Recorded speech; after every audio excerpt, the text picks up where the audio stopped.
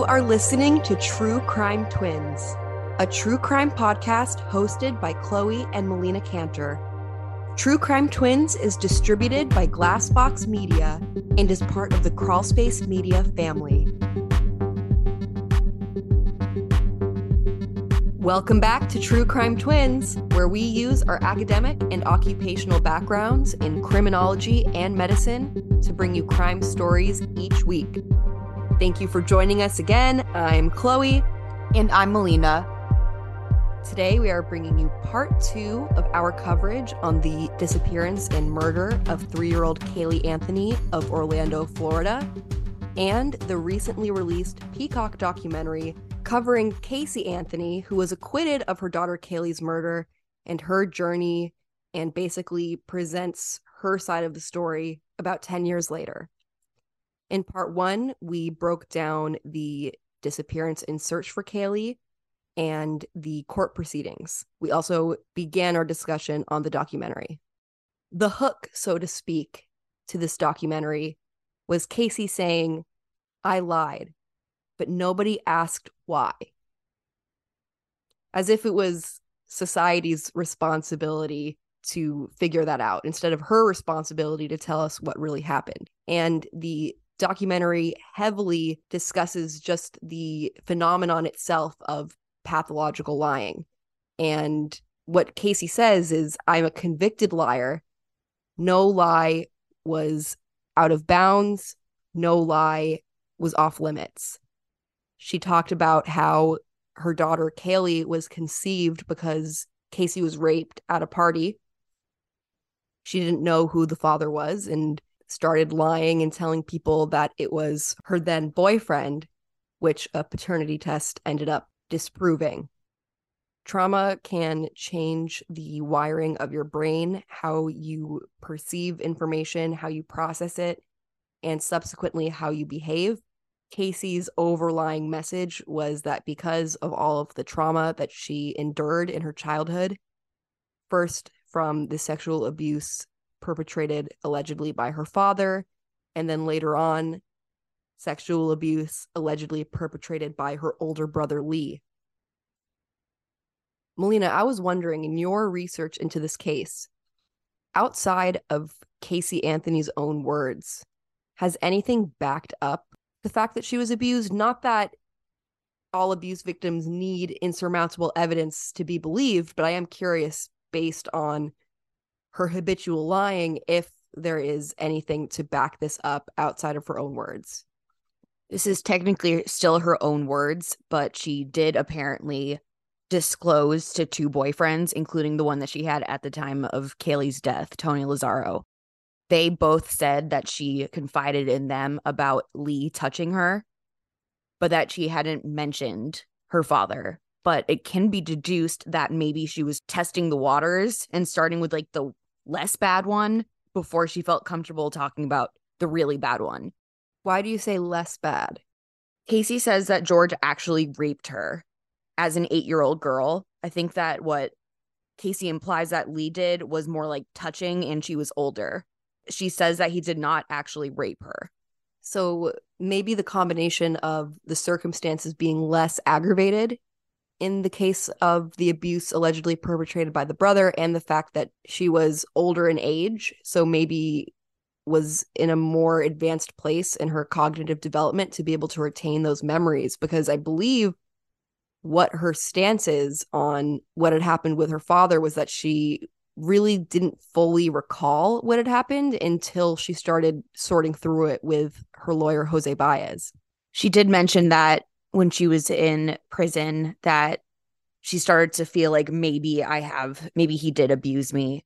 It's possible that like her subconscious would come out sometimes, and maybe once she was able to verbalize and accept one form of abuse, that maybe her brain could even consider opening up for the second kind. When I see pathological lying, I often will associate that with a personality disorder or personality issue where someone's behavior is characterized by manipulation and stopping at nothing to get what they want. But in some cases, pathological lying can be a result of trauma in one's childhood. If you're forced to lie to survive and to be safe, that can change the way that you approach pretty much everything. If your needs aren't being met, or worse yet, if you're being actively harmed, lying can be a coping mechanism, and it can keep you safe, and it can also help you live day to day and go about your daily activities with a smile while lying to yourself about what has happened. When things that are absolutely painful and unacceptable are happening in your life, sometimes that's the only option to survive. 3-year-old Caylee Anthony's cause of death was not able to be determined. She had decomposed to the point that when she was discovered, her body was skeletal remains. They did, however, find a piece of duct tape with a sticker on it stuck to Caylee Anthony's lower jaw.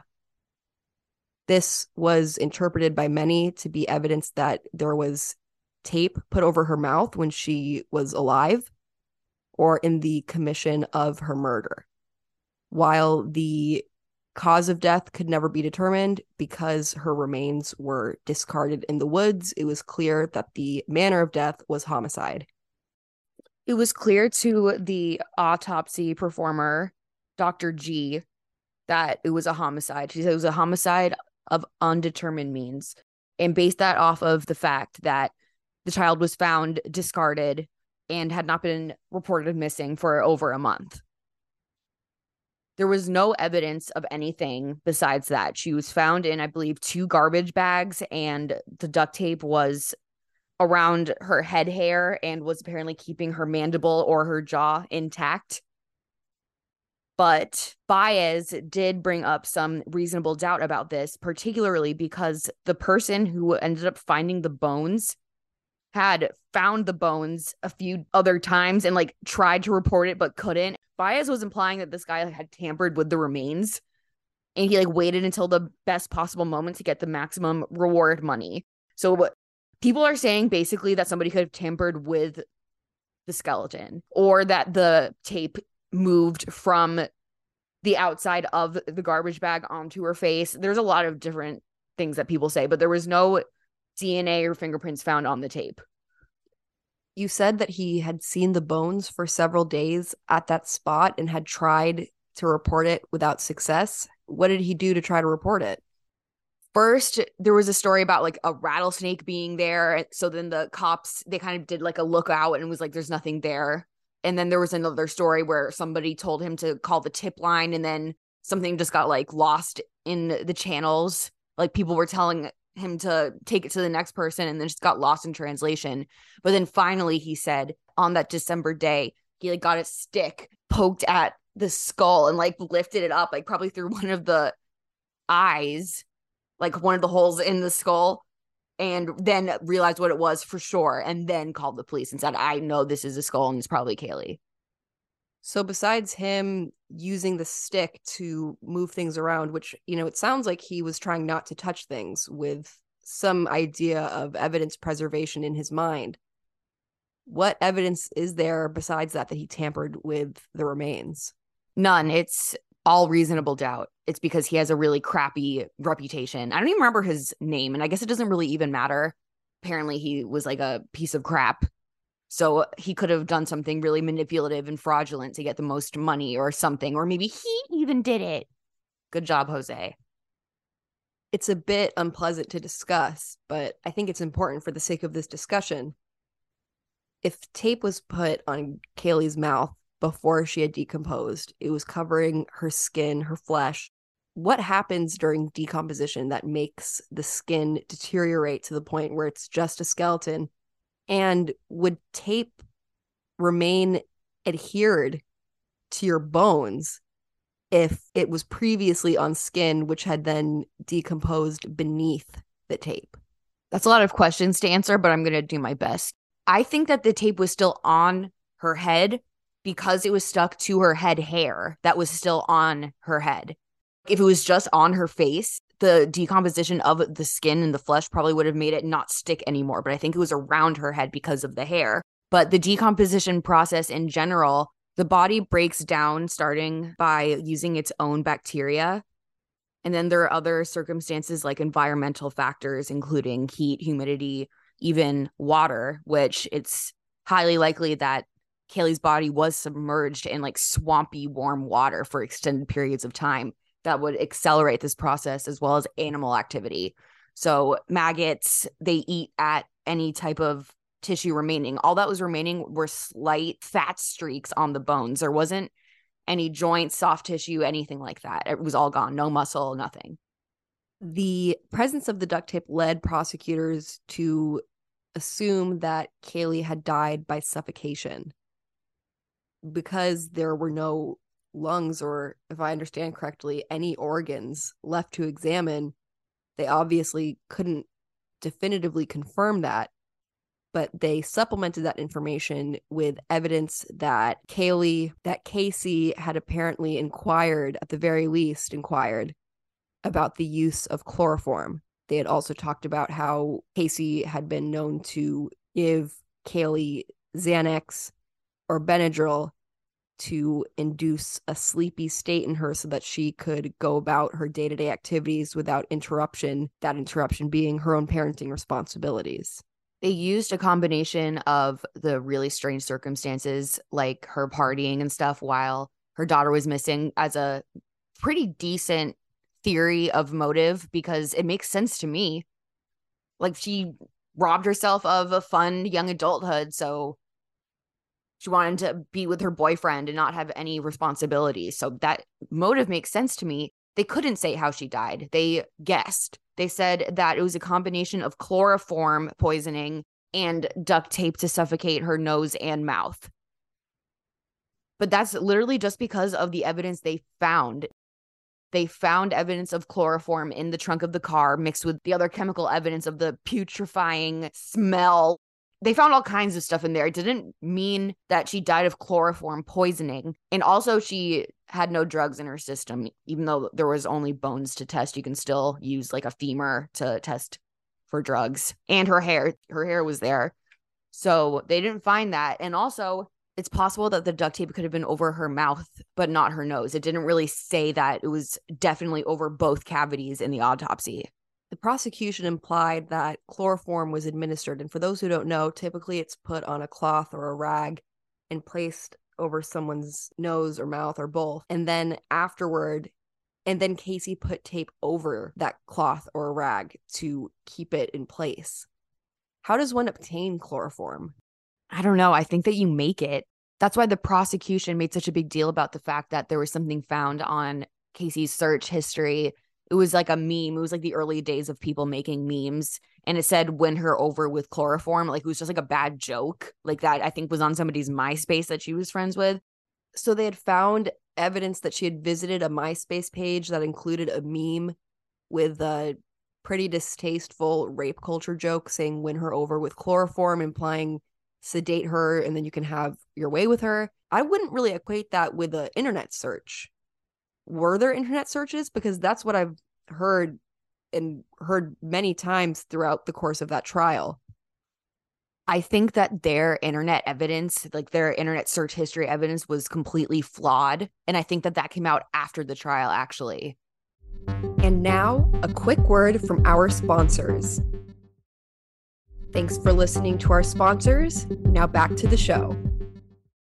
So Cindy Anthony, Casey's mother and Caylee's grandmother, took responsibility for this Google search that said how to make chloroform. What was her explanation for looking it up? Sheer curiosity? She said that she meant to search for chlorophyll, like what makes plants green, and said that she must have accidentally searched for chloroform. Cindy just kept making these weird excuses that makes me question how she could have ever passed the NCLEX. I'm a little bit embarrassed right now because sometimes when I explain the origin of my first name, Chloe, I explain that the name means green or green shoot. And a way to remember that is the root of the name, like CHLO, is like chlorophyll. But very recently, I accidentally said chloroform. instead of chlorophyll. And I immediately caught it and was very embarrassed. But I don't think I'm stupid and incapable of passing the NCLEX. I think people can make mistakes. You just said that you are not incapable of passing the NCLEX. The NCLEX is how you get registered as a nurse. You think you could pass that? If I went to nursing school like Caylee Anthony.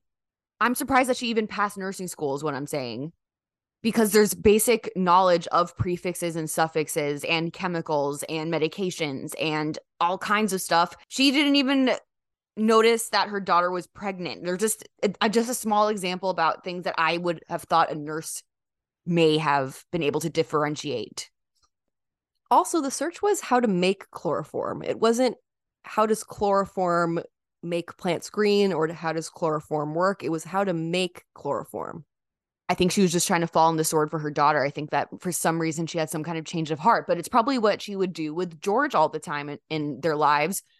First, she would try to hold him accountable for something, and then she would soften and be like, okay, I'm going to fix everything.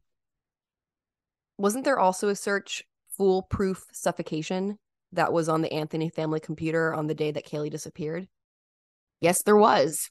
And nobody can really explain that. I think that Baez tried to explain it by saying that there was also searches for like taekwondo moves and like self-defense. Like, I think that they were trying to say that if Casey did search for that, that she wanted to learn that in case she needed to defend herself or something like that. I don't know. If you need to defend yourself, why would you look up how to suffocate someone in a foolproof manner? If you're defending yourself, you're just trying to incapacitate them to the point where you can escape. You're not trying to kill them without fail. I didn't say it made any sense. I was just explaining how he sort of tried to explain it. Some other forensic evidence that was challenged by the defense were the results that there was human decomposition in the air of Caylee Anthony's car. There was also hairs collected in the trunk of that car that belonged to Caylee Anthony that had a bulb to it. So the part where there's DNA or skin at the root of the hair follicle, they said it was black, which they suggested meant that she had died and her body had begun decomposing in the trunk of that car. How did the defense refute the evidence that there was decomposition in the trunk of the car and the root banding on the hairs of Caylee found in the car? Baez explained it like junk science. It's exactly the same way people could discredit a search dog or a canine in court, being like, they're a dog. Like, how do you know that's what they can really smell? Like, it's not a real science because it's all based off of smell. People are like, that's the smell because I've smelled it before and that's the smell. That's basically all they had. That's not enough evidence. And with the root banding, I don't know how he tried to explain that away, but I think that he also implied that it was junk science and not actually a real sign that belonged on a dead person's head. A lot of wrongful convictions are formed because of junk forensic science and silly things. Like, there are a lot of methods that are no longer used because they have been unfounded, such as bite mark analysis, such as during the Ted Bundy trial. I'm pretty sure that's what ultimately got him convicted, was a bite mark that he had left on one of the victims that an expert later said definitively matched to him. Now they wouldn't do that. And I'm not saying that Ted Bundy wasn't guilty, because in my opinion, he very clearly was. But that form of forensic science has since been considered illegitimate. It's just not reliable. You can compare a bite mark to dental records, but you can't make a definitive identification just based on a bruise or cut on someone's skin from teeth. I think it can show that the teeth could be consistent with whoever the defendant is, such as if it's clear that the teeth are crooked or that the bite is an overbite or an underbite, but it's not something that on its own could or should convict somebody. There are a few junk sciences that are still actively taught. 911 analysis. There was this law enforcement expert who taught classes on how you can solve a murder based on just listening to the 911 caller. For instance, if they get distracted easily, if they don't address the person by their first name. And this is something that we had talked about a lot in our first episode, where we talked about the murder of Faith Hedgepeth. A lot of people thought that the roommate who discovered Faith's body could be involved. They thought the 911 call was very suspicious because they never identified Faith by name, and they kept saying, she's unconscious, instead of saying that she's dead, which was obvious. And I could hear some law enforcement correspondents literally saying, oh, she's unconscious, bullshit.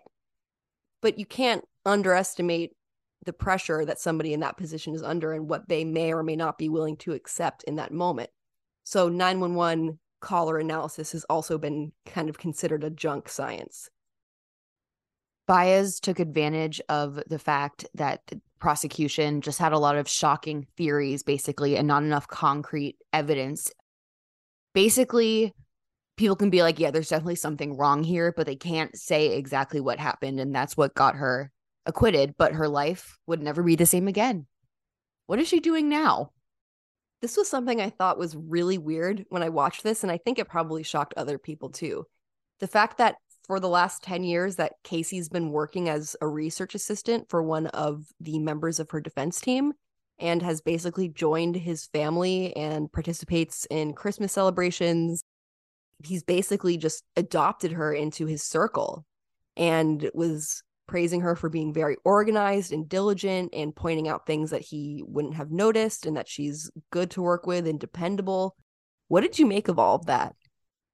I'm not saying that Caylee Anthony is like beautiful or hot or anything like that, but I do think that to just any person that's attracted to women, that they might find her mildly attractive. I think that people who are considered mildly attractive can get away with a lot of things and are more likely to sort of make a connection like that. Maybe he genuinely thinks that she is innocent and he genuinely believes her.